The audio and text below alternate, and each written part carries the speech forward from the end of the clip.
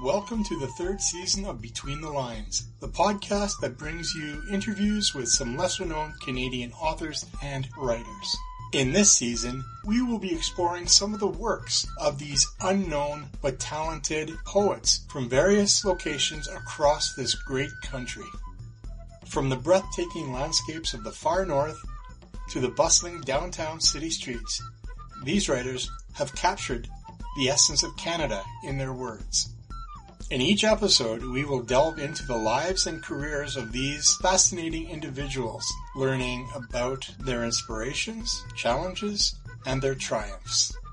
So join us as we discover the hidden gems of Canadian literature and uncover the stories between the lines.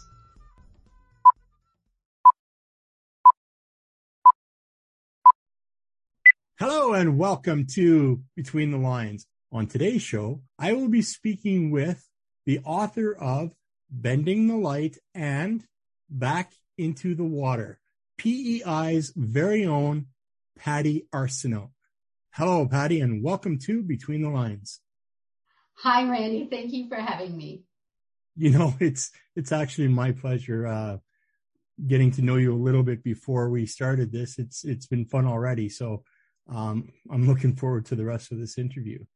And with that being said, before we get into the nitty-gritty of the interview, I wonder if you'd be willing to give our listeners a brief rundown on who Patti is and what she's about. Oh, that's the very first question is the hardest. Well, it's not a question. It's just introduce yourself to the people, so I don't have to. It's hard to identify myself. I've tried that my whole life because I'm an identical twin. And we married brothers. So we live in a small town and it's complicated. So I'm going to give you a little bit of advice, Randy. Next life, don't do that, okay? No,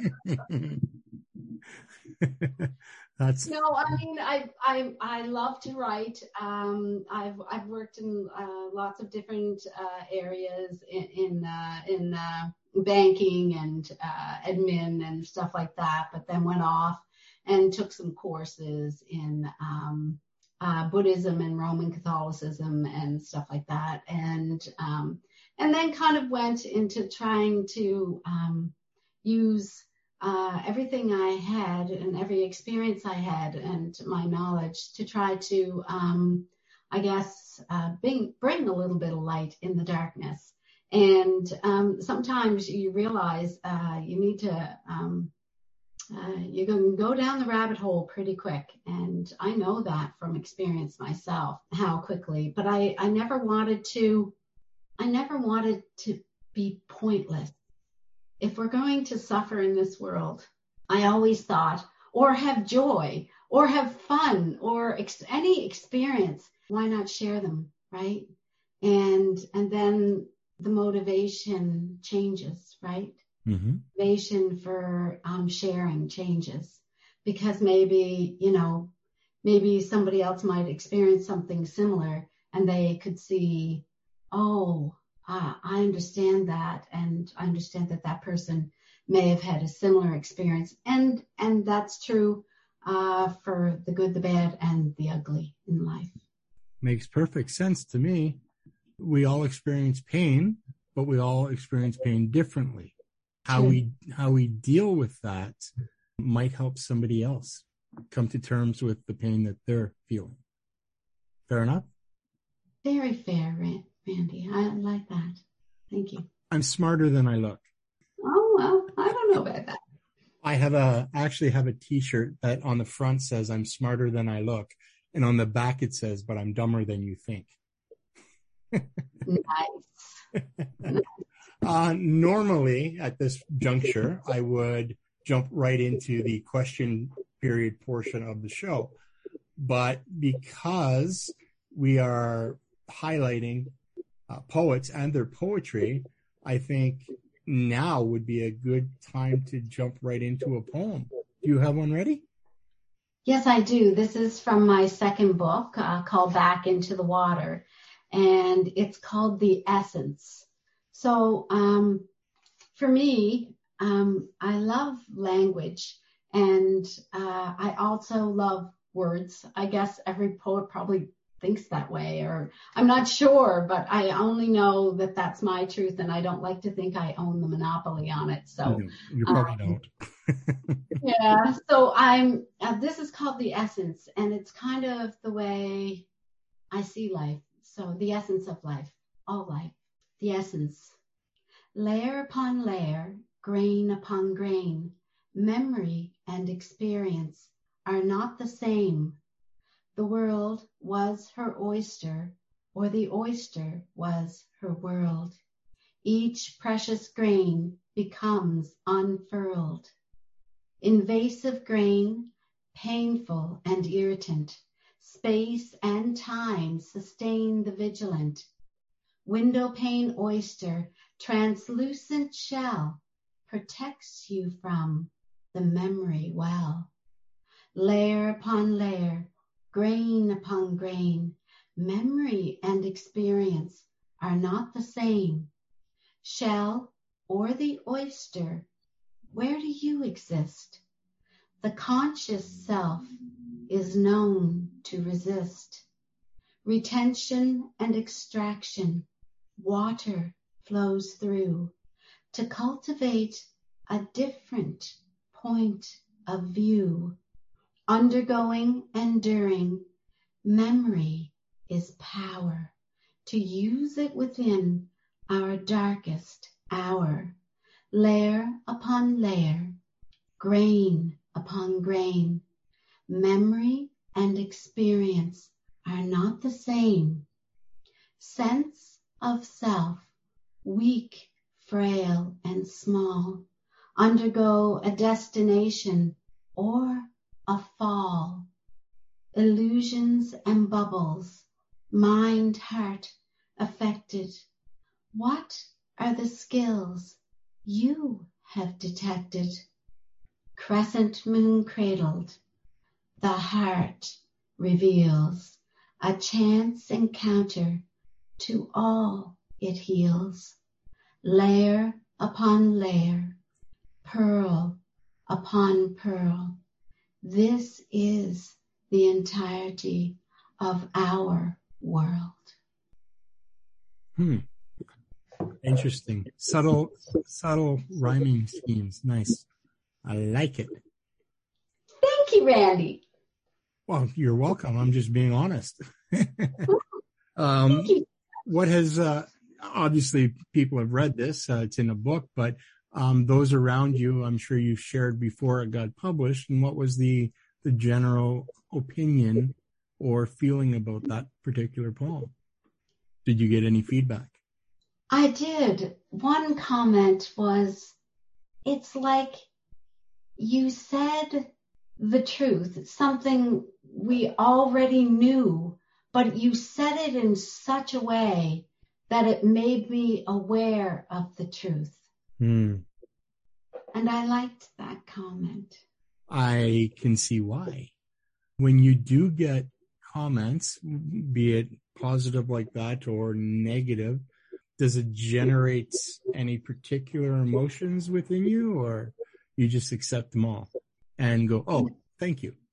There's a quote, I don't know what writer said it. It makes me worthy of my suffering, I guess. I don't know.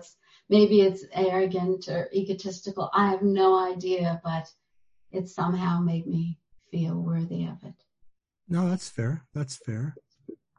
Well, thank you for sharing that, and we'll get to a couple more a little bit later.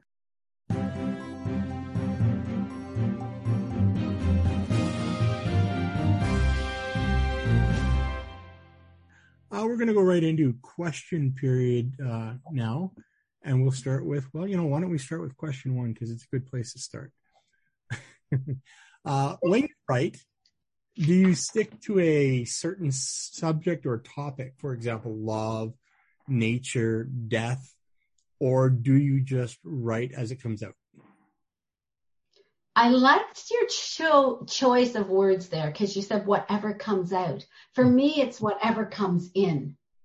Okay. So it's almost like something enters me and then comes out. It's like and I welcome it and I accept it. Even the dark things that I write, which I generally don't share too much. And it's like opening a gate or a door with words. And sometimes, and like spoken word poetry, I love that because it brings it to life. Mm-hmm. And I don't know why I feel that way, but I do. I really do. And I really like that question because for me, it's what comes, it's what enters and then what leaves. Yeah. I used to say, I don't say it as much anymore, but I used to say that my poetic ideas come from things that I grab out of the ether. And if I don't grab it, somebody else is going to get it. So whatever I grab becomes mine, leaving the rest for other people to gather in for themselves. So I guess it's kind of the same thing. So you're a gatherer. I am. I gather ideas, thoughts, inspiration from outward sources. And, I could be listening to a song and go, oh, I like that. And then do something that rhymes the same to the same beat, but is a totally different, message or what have you. I do it all the time. It's just the way this silly old brain works, I guess. Who is your favorite poet? I thought that was a hard question too. That was hard for me because it's how much attention I actually pay to a poet too, right? So Rumi, there's a translation by Coleman Barks. It's Essential Rumi. I've read it 12 times. Oh my. And so I know that he has to be one of my favorites if I spend that much time with Rumi, but I love Walt Whitman. I liked little poems that show up in children's books. There was back in 1929, I think there was a lady named, I think she was from the United States, Aileen Fisher, and she wrote a poem, How Brave a Ladybug Must Be, Each Drop of Rain as Big as She. What would you do if raindrops fell as big as you?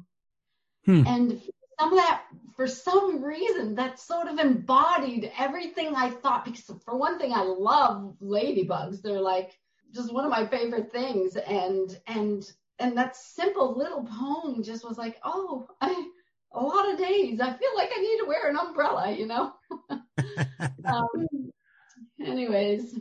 Well, if there's ever a raindrop the size of me, we're all in trouble. Well, you put a smiley face on it, Randy. Well, okay. I used to do security in an apartment complex, and on the main parking level, they used to have what was called the trading post, and people would bring things down there that they're done with that maybe other people, could use or want or whatever. And I actually came across a book that was, now it said copyright, I think, inside 1900. But it was a Robert Louis Stevenson poetry book. Oh. Yeah, and I carried that around for many, many, many, many. That's going back to the early 90s is when I found it, and I recently gifted it to a friend of mine who loves poetry, because I can't read it anymore, right? Because it's just anyway, and she cherishes it now, but. Yeah, old poetry. There's a lot of music that incorporates old poetry. I'm probably going to give away one of my music styles that I like, but the group Iron Maiden did the Rime of the Ancient Mariner as a song, and of course that's like a 5, 6, 7, 8, 9 page poem from, I think 1700 or early 1800s or something around there. So I always like old poems put to music. And there's Alan Parsons Project. They do a lot of Edgar Allan Poe in their music. See, I would never have known that, Randy, unless you shared that. Well, and are you familiar with War of the Worlds? H.G. Wells? Yes. Okay, yes, so that's been made into numerous movies. and a TV series, I think, but it was put into a musical, a rock musical, Jeff Lynne's War of the Worlds.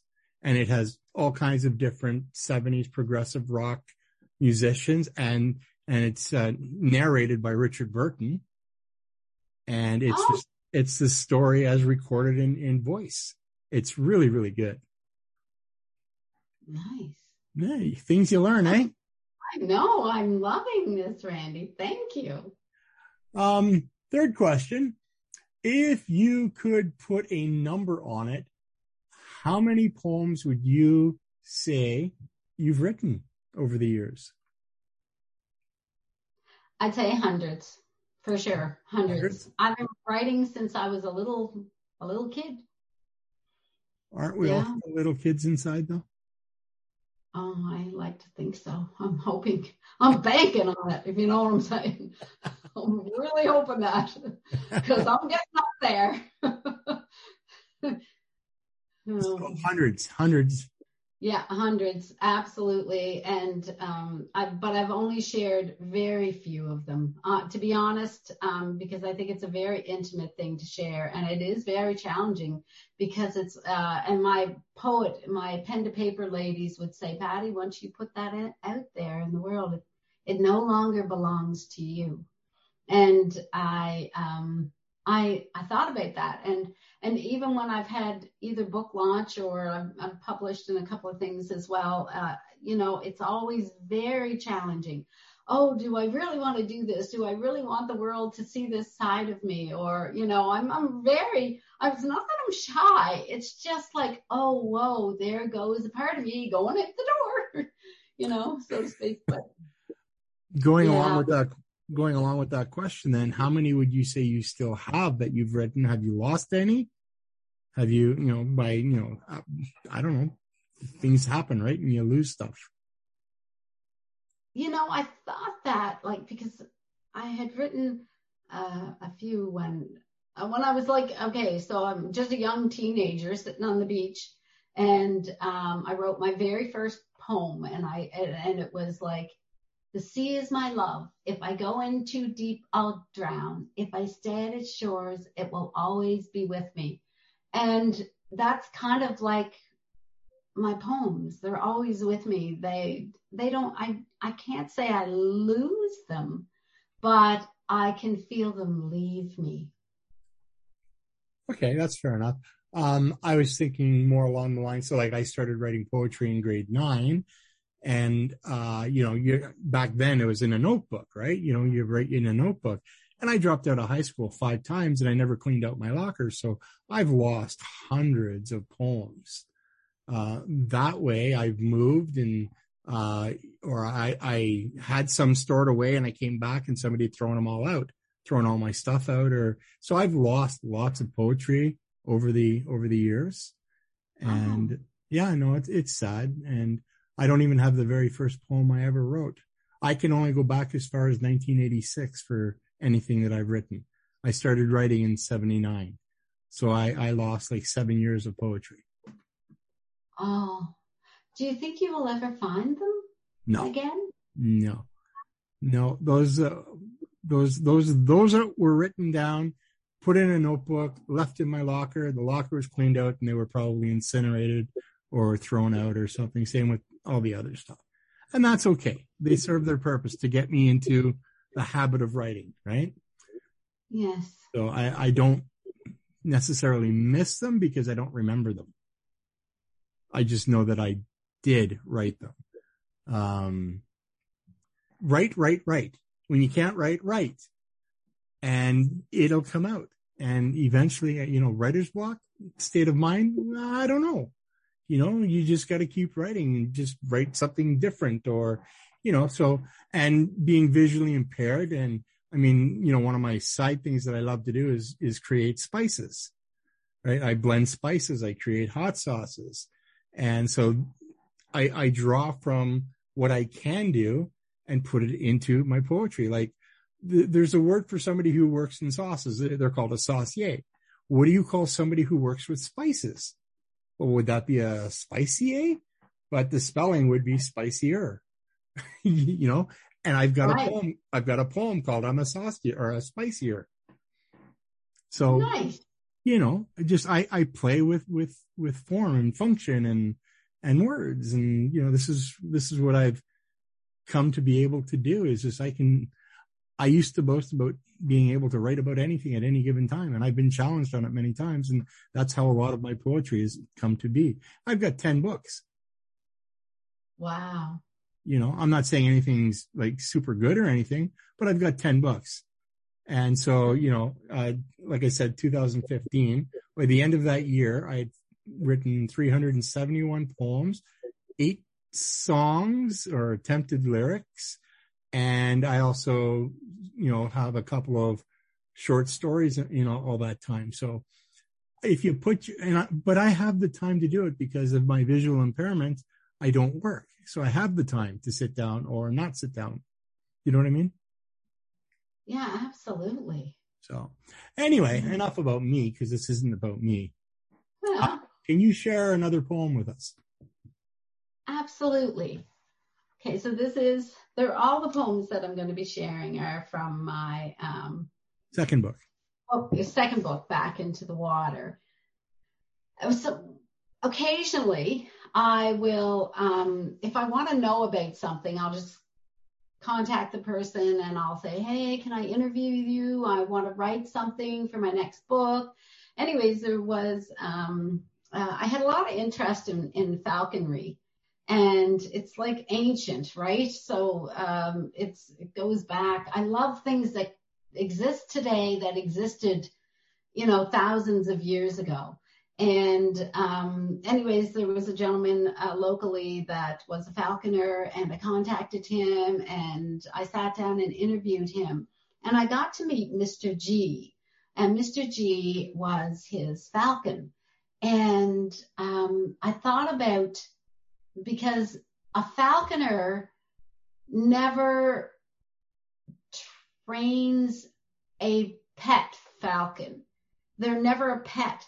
They're always a wild animal who has a relationship of trust with the human. And in that relationship of trust, like for the hunt or whatever, they develop a relation, like a deeper relationship. It seemed to me anyways, even though it's very, I like the time, I think it's like 12 hours a day a falconer has to spend with one individual bird. Wow. And it was just it was a fascinating interview. And then during the interview, I got to meet Mr. G and have him on my arm. Oh, and massive bird, the energy coming from that bird, you could not believe it. And they have like sight that's like 1,000 times more significant than a human's sight. And as you as a visually impaired person, you would understand that even way greater than I would.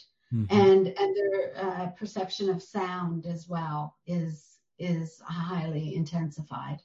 So it's literally like they could see right through you. And so I wanted to write about the ancient art of falconry. Wonderful. And that is the name of my poem. It's called The Ancient Art of Falconry. Listen with your heart, a bond nourished by trust. There are no secrets here.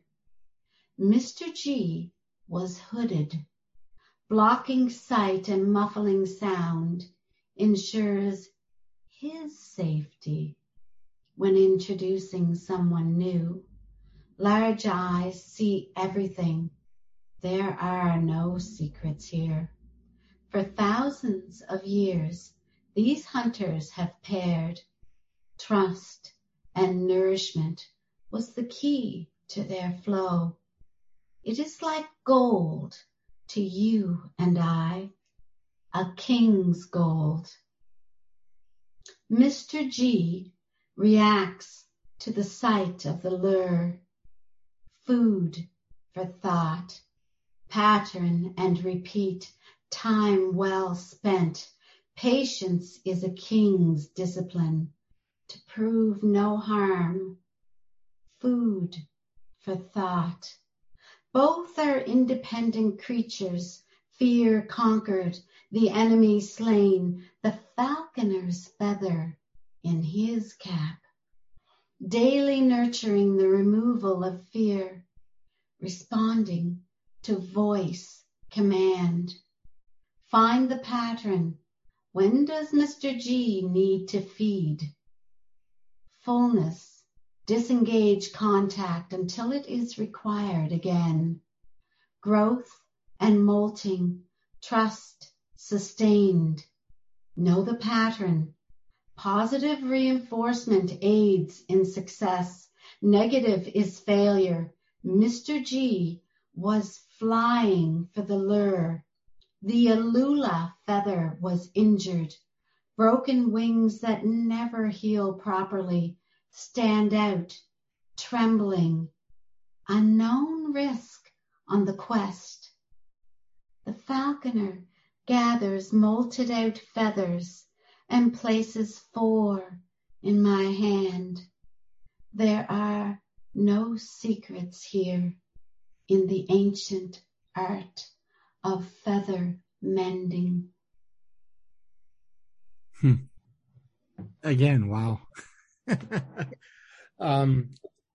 So in hearing that, for me, I have a habit, if you will, of often wondering things like, I wonder who the first person was who discovered or thought about, doing what is now common with falconry.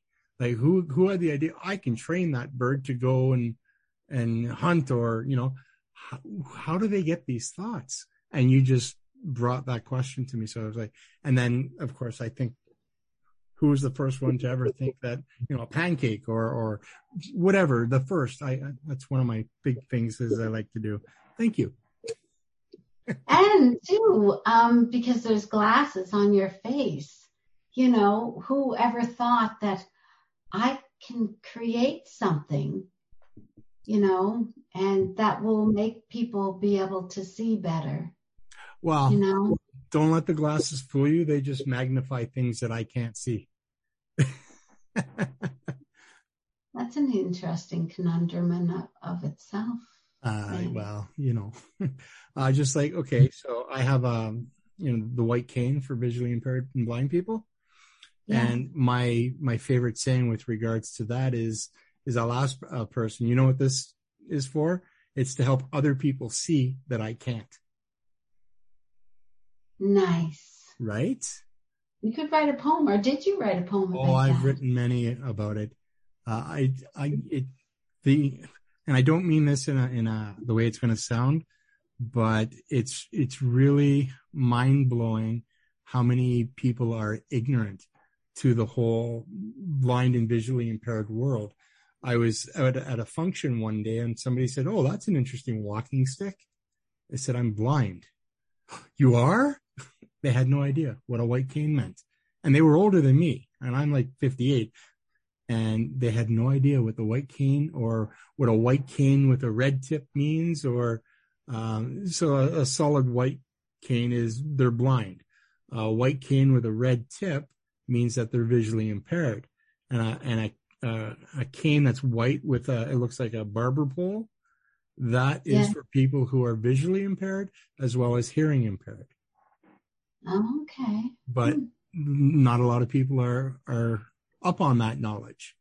And so I've known the white cane. I had no idea about the red. Now my son is hearing impaired. He wears a hearing aid in one ear. So but I didn't know that about the canes. I had no idea. Thank you for sharing. Oh, you're welcome. And I've actually written an article for our local newspaper, and just for education, because my cane is 54 inches, which is almost 6 feet. And during COVID, if you were within the reach of my cane, you were too close. And when I'm walking across in the street, if a car comes too close to me, within my cane reach, I gently tap their car saying, "Hey, you're too close." I take my safety very, very carefully. Nice. What or who is your muse?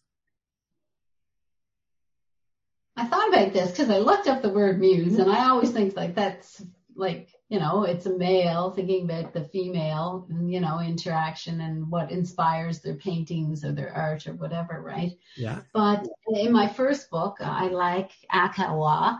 She's the moon goddess, and she descended into humanity as a water nymph because she was considered she who washes away pain.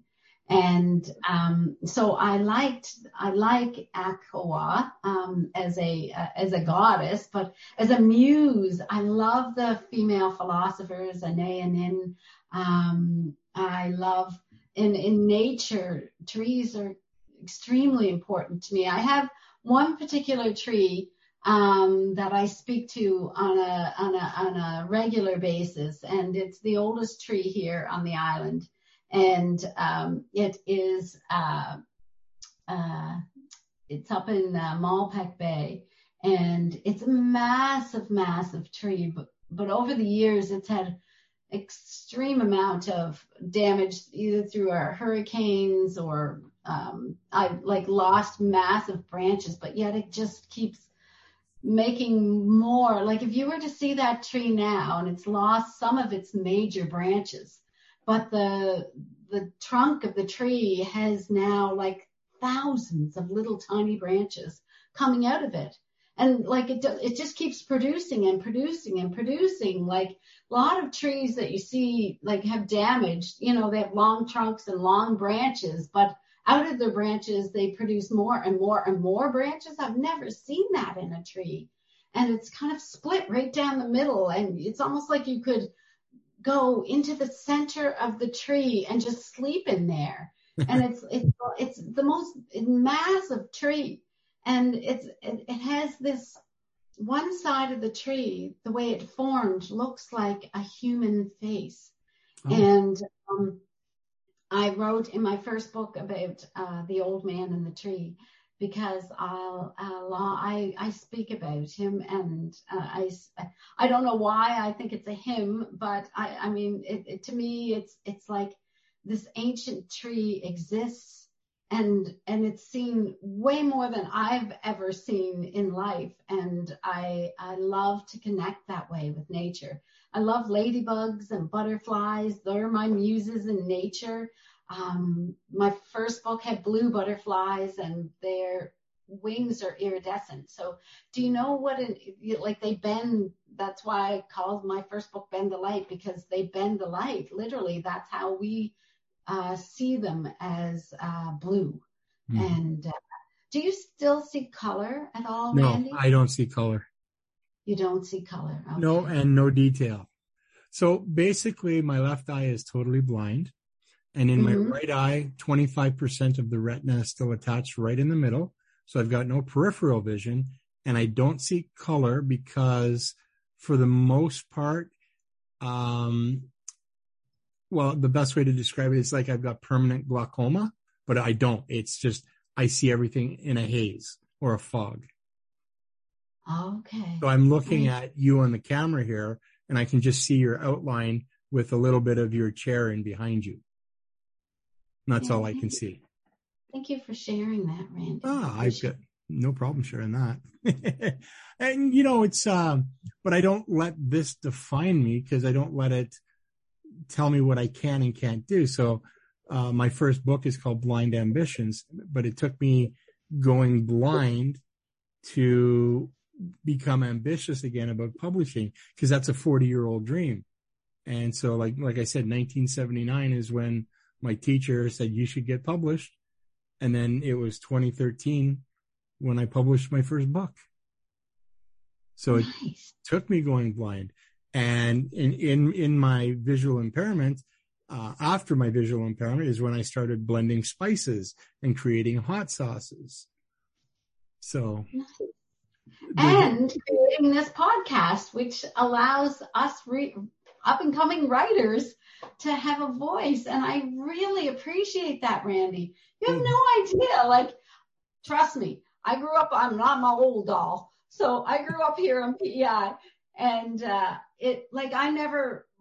we only ever had getting off Prince Edward Island. We could only ever get off unless we took a ferry boat. So most of my life I spent here on PEI, unless, occasionally, and back in the day, your folks didn't have that much money. You weren't getting off the island a lot. But I never experienced the world. I experienced my island was my world. And now it's like the entire world has come here. All different cultures and religions and peoples from every walk of life. And it's almost like it's the most magical experience, because I've always wanted to travel the world, and I've been fortunate enough in later in life to be able to experience, traveling in a few places, not a lot, but I've gone to Ireland, which I have a few things in my book about my interactions with Ireland and its very mystical properties. But now I'm jealous. Yeah, oh my gosh, I just loved Ireland. I can't even tell you how much I enjoyed my experience there. But I can't tell you how much it feels to have the world suddenly come to you in your space that you occupy on a daily basis. Mm-hmm. And it's like it doesn't feel like cultural overload or anything like that. It feels like magic, like everything connects and you see the dots connecting and you go, oh, I didn't know that, but now I know that. And it's like connecting with you, Randy. I would never know those things, right? I would never know those things unless I connected with you. Mm-hmm. And it helps to identify ourselves. Connecting with others helps to identify ourselves. And the more I know others, the more I know myself and the role that I might play in my existence, basically, and my interactions with others. But the sharing, to me, like since the beginning of time, I mean different cultures and peoples and everything like that, the ability to share was a boundary. You know what I mean? There was a line. Mm-hmm. This is my territory. This is your territory. And so that ability to share, and I'm sure in a lot of ways, given what's going on in the world, it still exists. There are still boundaries. But for me, it's like a spiritual boundary of, okay, you need to know enough about me and so that you don't cause me harm, right? And it's like you have the ability to know enough about another person so that you may be able to share joy with them. And it's like, to me, to be able to experience that on such a level, in such a small area as our little island here, and to be able to, it's like a microcosm of interaction and sharing. And I can tell you, it's been challenging, but it has been completely and utterly enriching. What opened up your little world to the world then? Was it Confederation Bridge or technology, or you just opened your eyes one day and went, there is more than my island? Yes. Honestly, it was the ability, and bridges are like that. I think that bridges and thoughts, it's like, what does a bridge do in the physical world? It connects us with either the rest of our country or the rest of the world, or, so I think, and on a spiritual level, I think I'd have to say it was the bridge. it bridged the gap between me and you. And how old is Confederation Bridge now? I think it's 26 years old, 25 years old. I think they might have had a quarter century anniversary or something there recently. Sorry, I'm not the best at that, even though I live here. But yeah, oh gosh.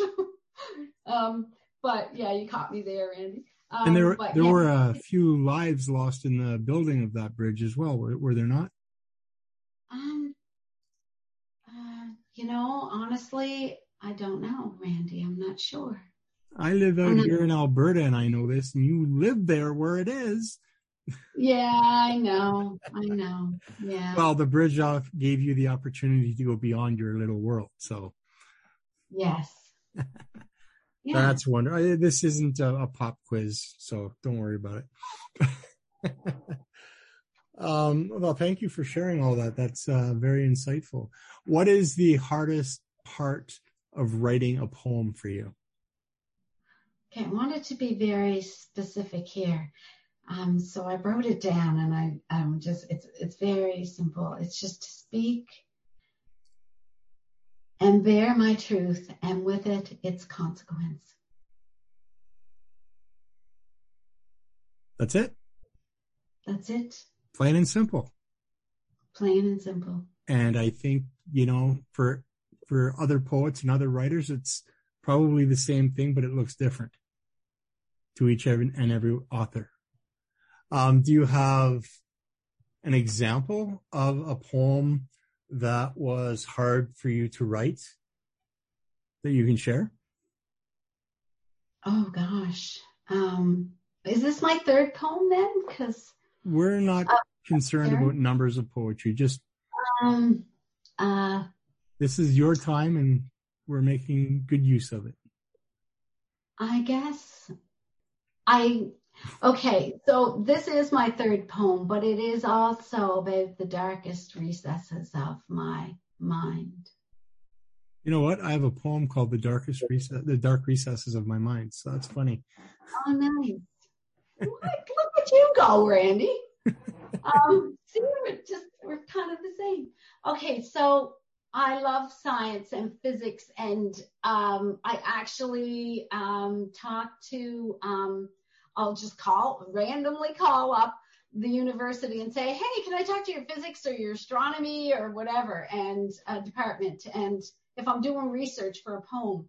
And I'm also in one of the darkest places you can ever be in life. And I'm literally, because I'm an older woman, I thought, okay, I've seen everything, and I got to be at the point where, okay, that will just slide off me. But this did not slide. And it stayed so deep within my soul that I literally could find no way out. And I thought I was in a black hole. And so I contacted I'm like, how am I ever going to get my way out of this abyss, right? And I contacted the astronomy, and there's a professor there, a medical physicist, and he had was so kind and generous enough to share his time with me and explain to me about black holes and stuff. And so I was able to write this whole poem, which is called literally Black Holes. So I'm going to share this. And oh gosh, I hate to make all my poems kind of deep but this one is. Do you think you can control what the poem is supposed to be? You can't. It comes out the way it's meant to come out. Okay. All right. Then I hope you enjoy it, Randy. Black holes. Query. Do black holes really exist? Is it possible for a star to collapse upon itself? They say that no light can escape a black hole, but light can penetrate. Query, what would happen if two black holes began to merge and become one, a force of gravitational attraction so great and so powerful that the energy emitted is more than all the energy of all the light from all the stars in the universe put together. Can you imagine what would happen if light could escape this supermassive black hole? Is this truth? Query, what are human wounds? Is it possible for a wound to collapse upon itself? Is a human wound healed by a scar? Does the wound remain underneath the scar? Seen or unseen, the wound exists. Covered up? Hidden? How then can light ever escape our wounds if they are covered up? What if light were to penetrate through the scar? Query, what would happen if two human wounds merged? A force of wounded attraction so great and so powerful that it is more than all the strength of all the human wounds in the universe put together. What if light were to penetrate this wound?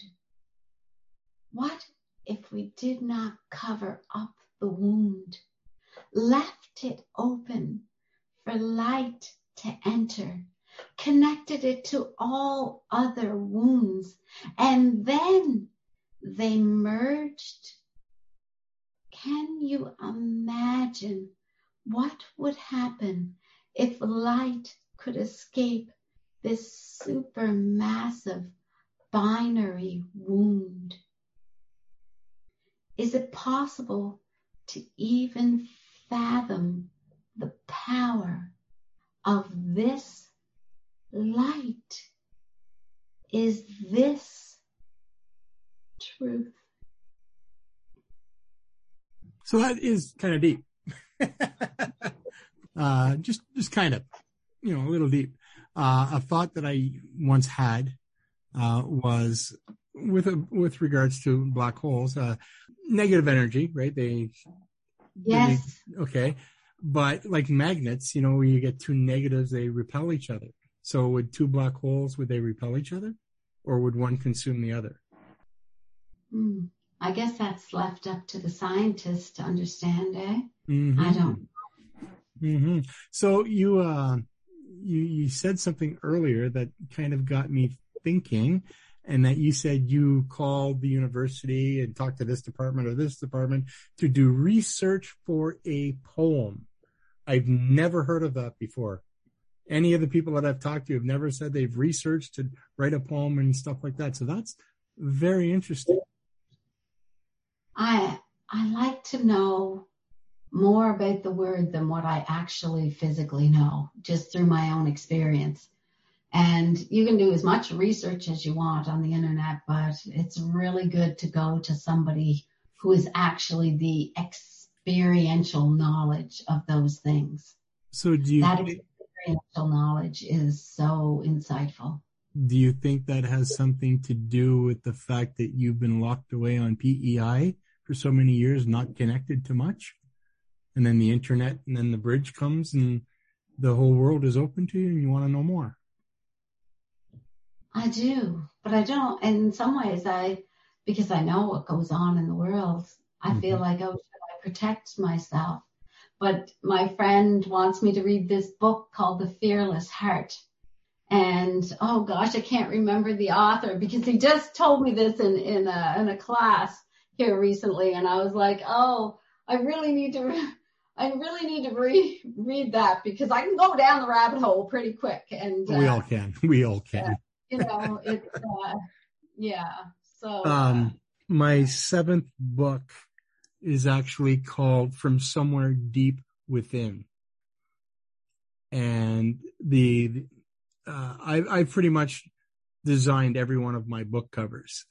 And the cover for that book is a photograph that I took when I was in the Dominican Republic, back in 2015. So yeah, I was still visually impaired, but it's a set of stairs that are carved into the side of a hill, out of rock, and they're varying sizes and lengths and widths and stuff like that. But it's all surrounded by grass and shrubbery, and there's a good 50 steps that come down from one level down to the base where a waterfall drops into a little pool. And the stairs are the actual the focus of the cover. And then I tried to imprint the title into the stairs to make it look like they were carved into the stairs. But it's called From Somewhere Deep Within. And to me, it's like, deep within us is there's a whole bunch of mysteries and, insights and things that we've learned. And that's where I drew the inspiration for that. Where do you get inspirations for your poem titles or your titles for your books? Well,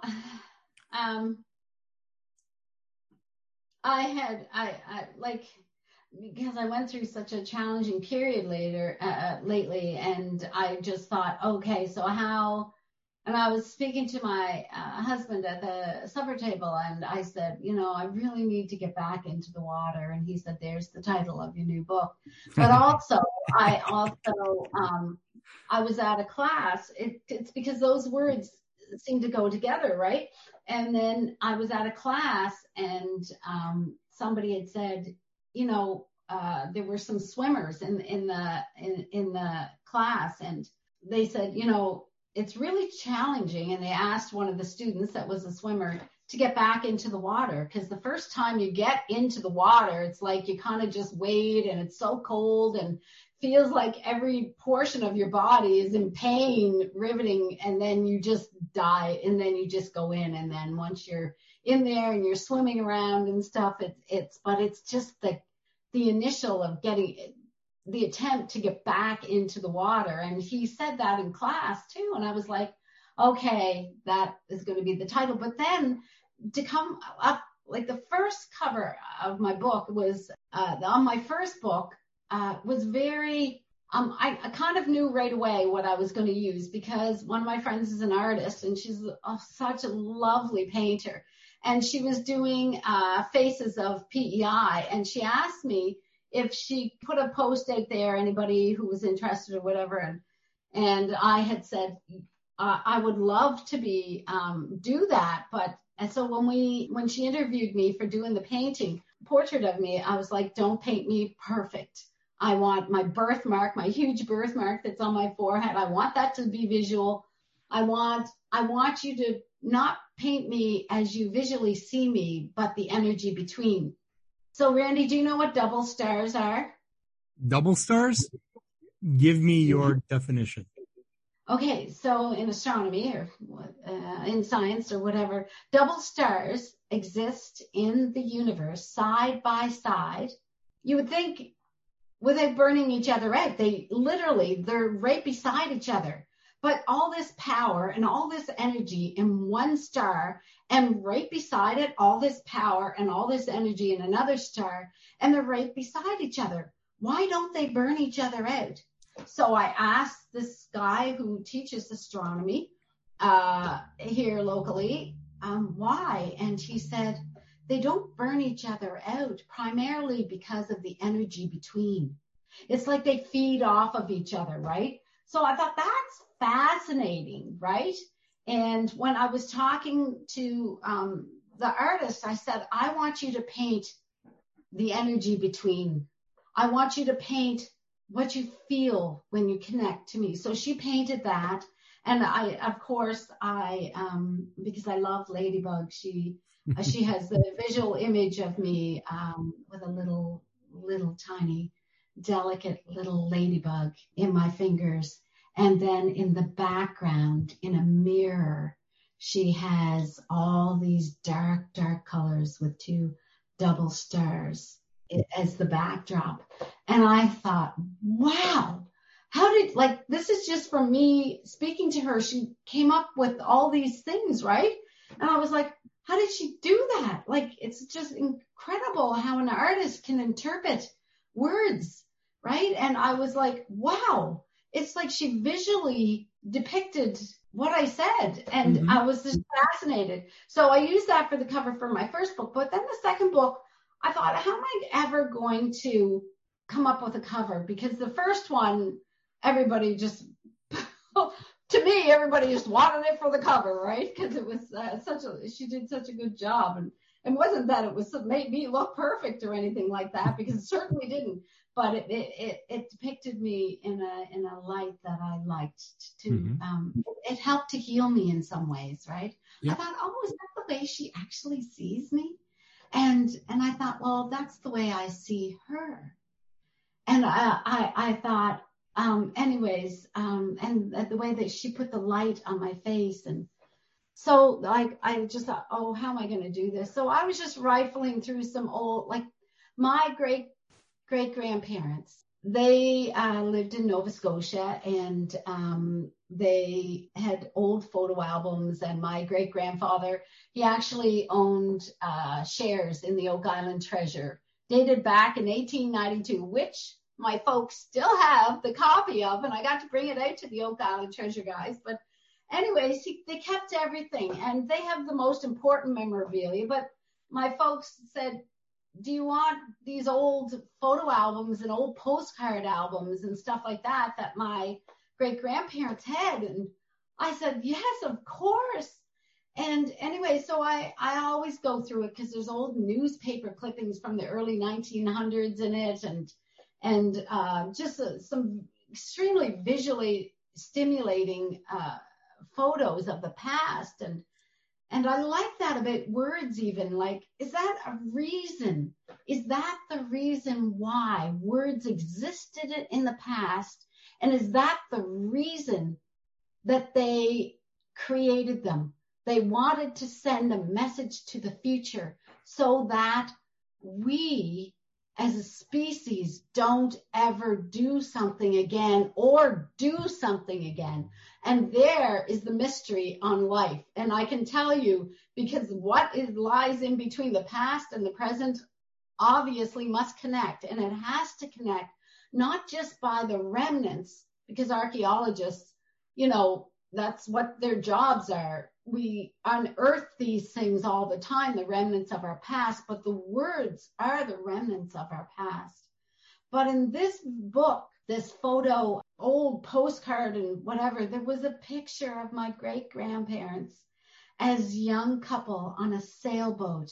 And my great-grandmother, it's not a huge sailboat, but a very old sailboat. And my great-grandmother at the front of the ship, and my great-grandfather at the stern, the back of the ship. And I thought that. So I asked my husband, who's tech savvy and everything, I said, can you make this photo? Can you bring it back to life visually? And he said yes. So he was able to do that, because it was deteriorating, obviously, through time, right? Right. And anyway, so he was able to do that. And I sent it off to my graphics design artist, Maggie Lillo, who is brilliant. And she brought the whole thing to light and was able to do the cover. And it was perfect. And that's how I like to see.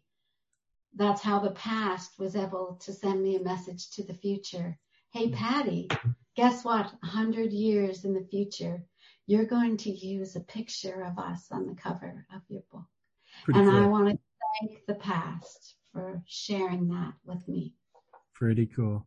In my writing group on Facebook, Canadian Creative Writers, I put out what I call the obscure word of the day. So words in the English language that are not commonly used, but still exist. But prior to that, I used to put out what was called, they were dead words. So words that are no longer in the English dictionary, but existed at one point. And just to, hey, this is how people used to talk. And I used to I challenged myself, but I would challenge people in my group to, create something, a poem or a story or something, using this particular word. And so one of the words that came up was odoriferous. And Randy, I'm sorry for jumping in here, but could you spell that for me? Odoriferous.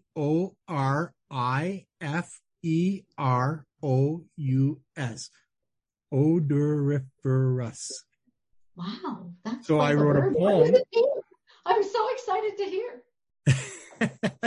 And I wrote a poem called Odoriferous Bliss. So it was basically about all the smells that I like that bring me to that, and it's in one of my books, but, and I would challenge people to do that. And these are dead words. Well, why would I do that? Because it's fun and it challenges us. I'm delighted that you shared. So please, you have to share what the word means. Well, it's just something that is pleasant to smell. Okay. Look, you're an abundance of wonderful golden nuggets for me, my friend. I'm loving this. Thank you. When you have the time, it's, this is what I do. Next question. Okay. Is poetry dying, or do you think there is still enough interest in poetry to keep writing it?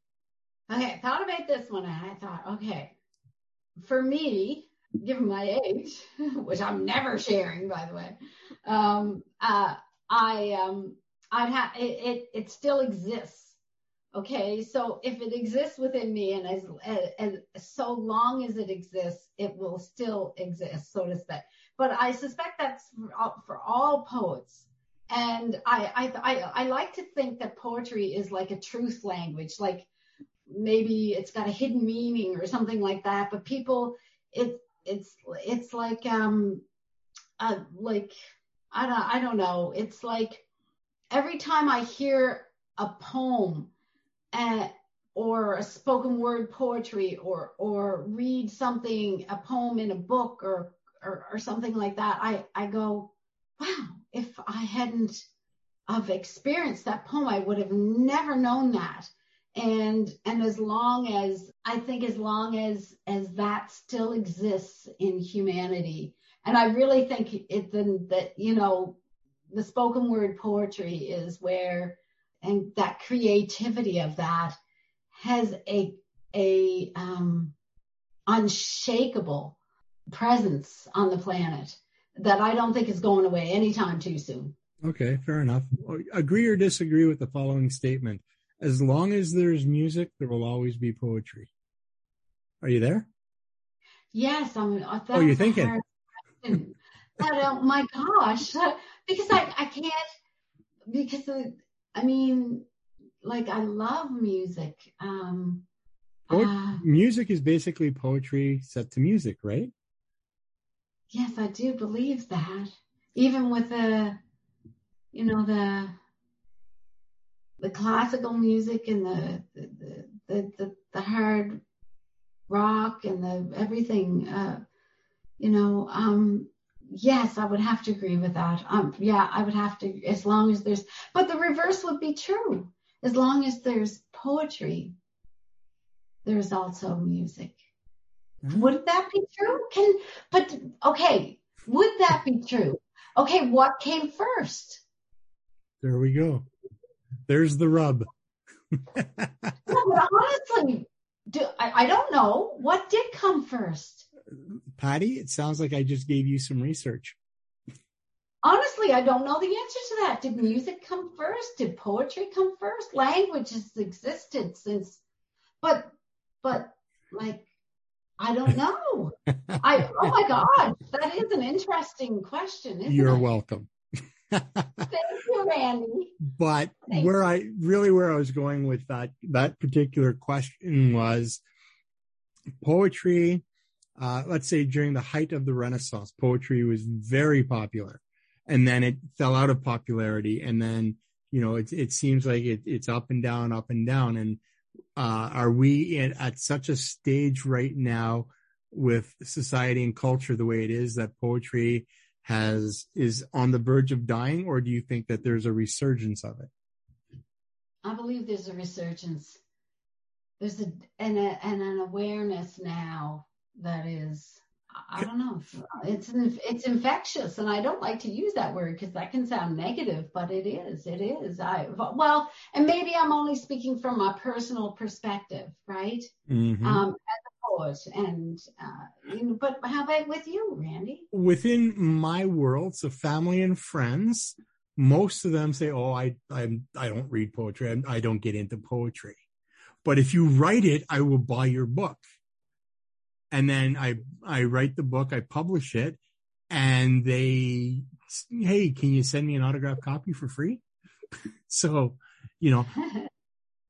it's a struggling artist syndrome, right? But I don't find a lot of people within my circles anyway who openly admit to reading poetry, or as poetry being one of their favorite styles of writing. But you do an Amazon search, and I mean, there's oodles and oodles of poetry books, right? And articles and magazines. I mean, obviously there's a market for it, but right now I don't think it's at its peak, but I think it is resurging.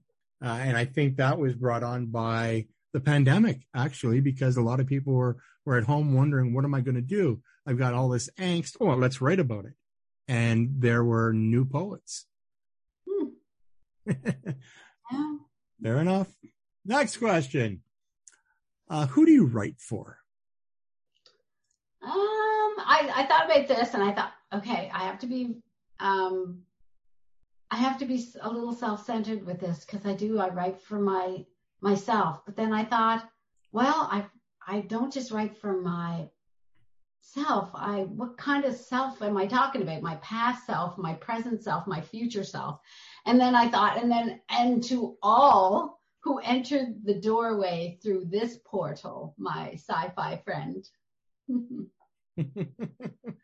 Because I like to think about that. It's like boldly going where no one has gone before. Star Trek. I'm right there with you. I'm a Trekkie. Oh, I so love Star Trek. Everything is Star Trek. I met William Shatner once. Get out. That's did. like my life's ambition. How is it? How was he? Oh, he was fantastic. He's got a bad reputation as being arrogant and whatnot, but I happened to run into him on a movie set in downtown Vancouver one day by himself. And I got to spend 20 minutes talking to him about life, not about movies, not about just life. And it was a wonderful experience. Oh my gosh, you're the luckiest person. That is definitely on my to-do list. Well, you better get to do it pretty quick because he's in his 90s. I know. That's true. So you only had 7 questions that I was going to ask you that you got to pick, but there's always the mysterious 8th question that nobody knows what I'm going to ask. Okay. So here's your question. What would you like to say to the person who set you upon your poetry writing journey? Thank you. And who was it? I guess to put it to paper and to print it. It was a group of friends that I met. I went to a multicultural festival, and there were a group of Buddhist monks there. And it was like, I can't explain the experience, and I learned so much from them. I consider them kind of friends I would like to keep for the rest of my life. And maybe because Buddhism, I guess, they believe in past lives, I would like to, for many lifetimes, be able to experience that type of friendship. And I think in some ways I owe my courage from what they shared with me. So my ability to be able to see past my fears and to be able to share even when the consequences are challenging. And so far I've been, I shouldn't say blessed, because I don't think, whenever I hear that word, I think, well, then you're saying that I have to say I'm extremely grateful. And just like I'm so grateful that an individual such as yourself, Randy, opened up the door for all of us challenged, struggling writers to have a voice in the world. There is a person out there whose name is Randy, and I have been most honored to share this time with you. Thank you so much. Oh, that's kind of you to say, but like I said, it's my pleasure. And if you have any way of connecting with those Buddhists that pushed you in that direction, make sure that they get a chance to listen to this. So let them know. I will do that. Can I end, Randy, with a very, very short poem? But it's kind of how I ended the book. Well, I was going to give you another opportunity after this next segment, but... Okay. Sure. Yeah, go ahead. Okay.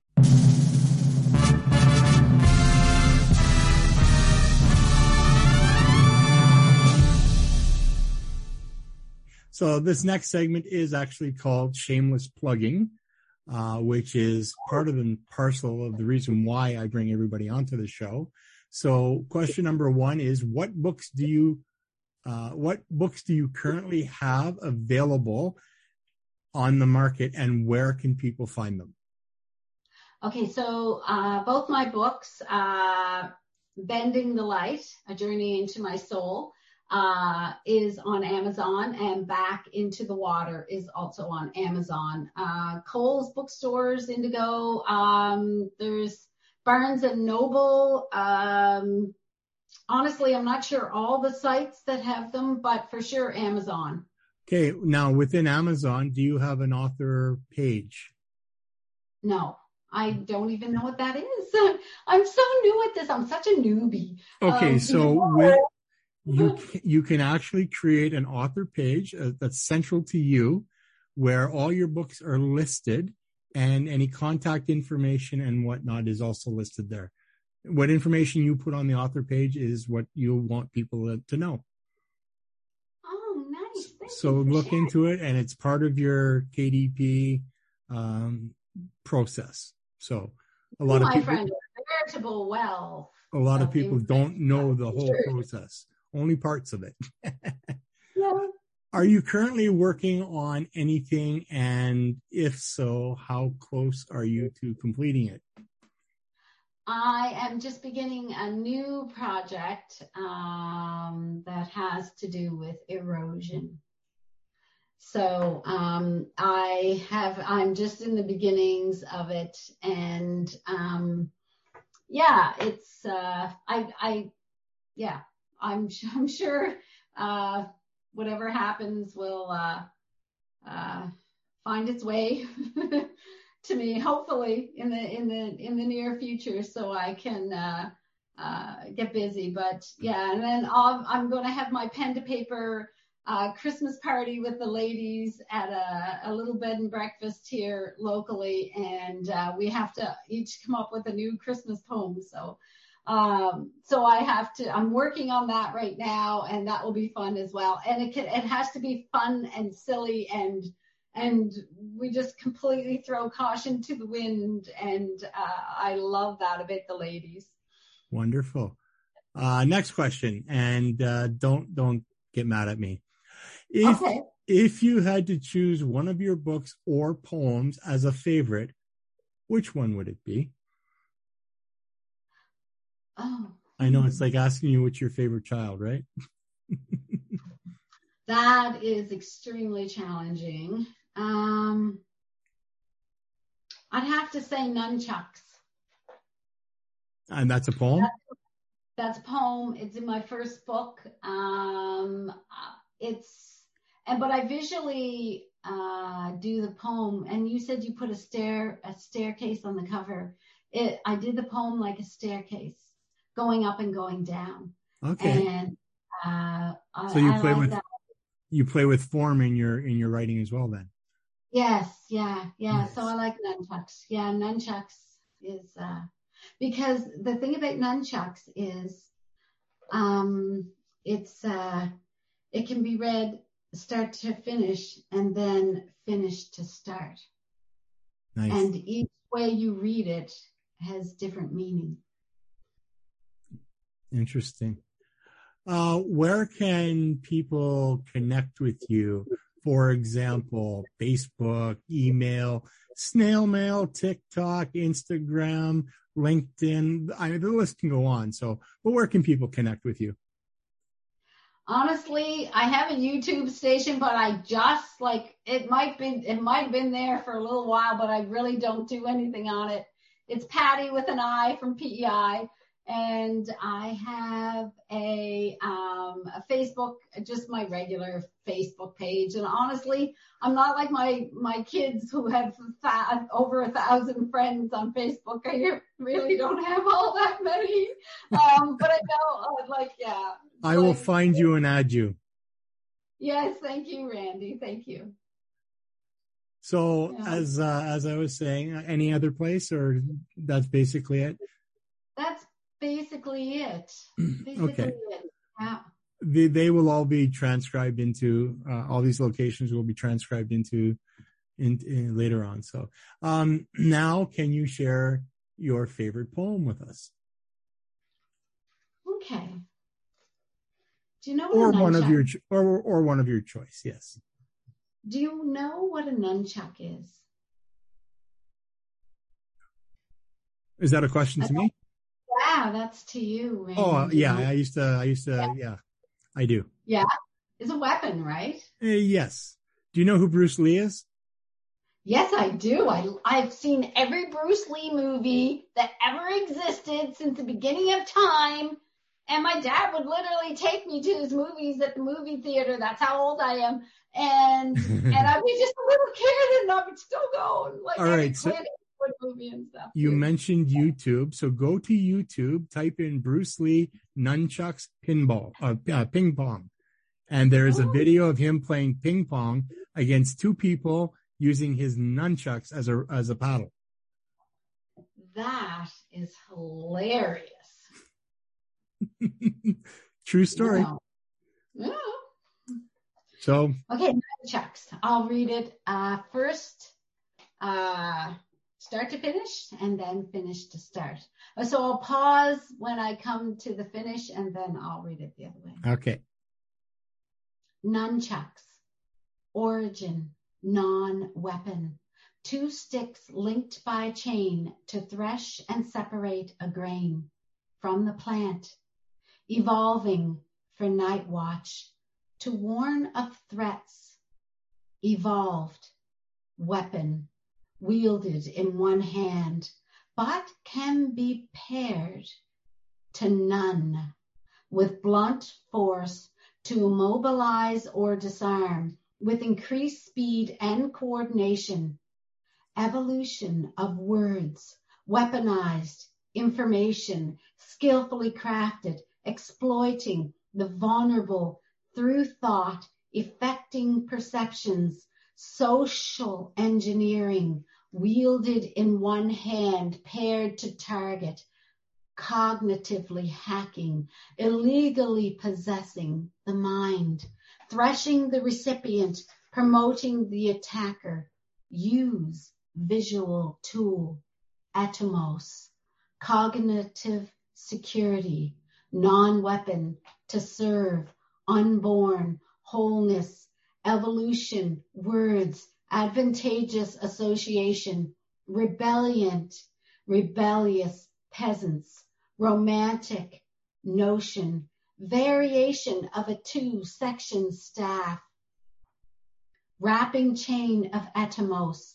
around words, a deed done, action in opposition to disarm the opponent and immobilize in freestyle display, quarantine, shield the mind.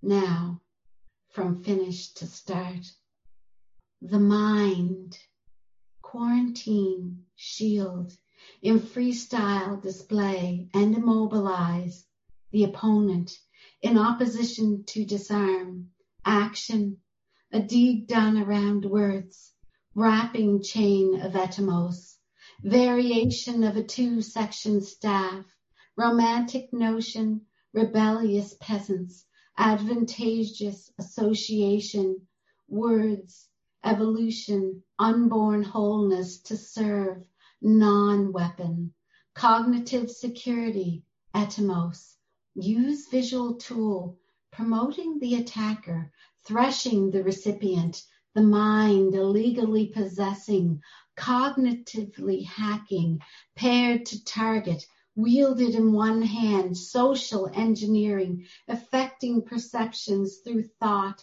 the vulnerable, exploiting, skillfully crafted information, weaponized evolution of words and coordination with increased speed to immobilize or disarm, with blunt force to none, but can be paired, wielded in one hand, weapon evolved to warn of threats for night watch, evolving from the plant a grain to thresh and separate, two sticks linked by a chain, non-weapon origin.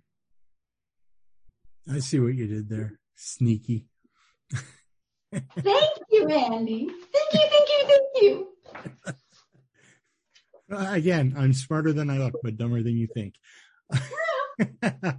No, that's brilliant. Yeah, I love when people play like that with words. In closing, Patti, yeah, what would you tell anyone who might be too afraid to take the chance on being published? Okay. So I have a 2 answer to that. For one thing, I want to say to whoever is a writer, follow your heart. Follow your heart more than anything. And it's the only thing that has ever, I can't even explain or express to anybody. It's the heart. Okay. So my last tiny little poem is called Love. And it says, make it a life, make it your strife, make it your choice, make it your voice, make it your heart, make it your part of every minute that you are in it. Make it what you are, mark it on a star, send it out into the universe and watch it disperse. I love you. Thank you. Wonderful. That's a good way to end an interview. Wow.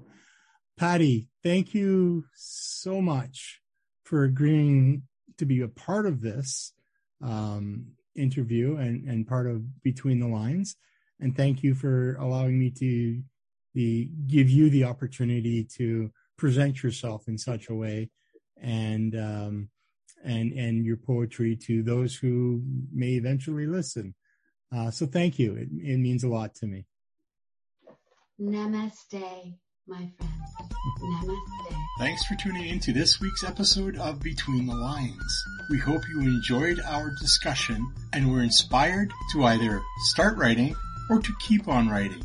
If you have any comments, questions, or suggestions for future episodes or guests, you can reach out to us by sending an email to randy.btlpodcast@gmail.com.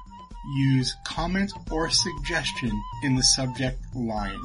For a copy of the transcript of this or any other episode, just send us an email using transcript as the subject line and indicate which season and episode you would like a transcript for. Visit my website, therandylacey.ca, where you can purchase one of my books, read my blog, and yes, even hear every episode of this podcast. If you have enjoyed what you've heard and would like to hear more, click the Buy Me a Coffee button at the top right corner of the page to help cover the costs associated with keeping this show available to you. If you're ever feeling overwhelmed by the many lines in your life, take a deep breath and remember the wise words of Winnie the Pooh. Sometimes the smallest things take up the most room in your heart. Until next time, keep on keeping between the lines.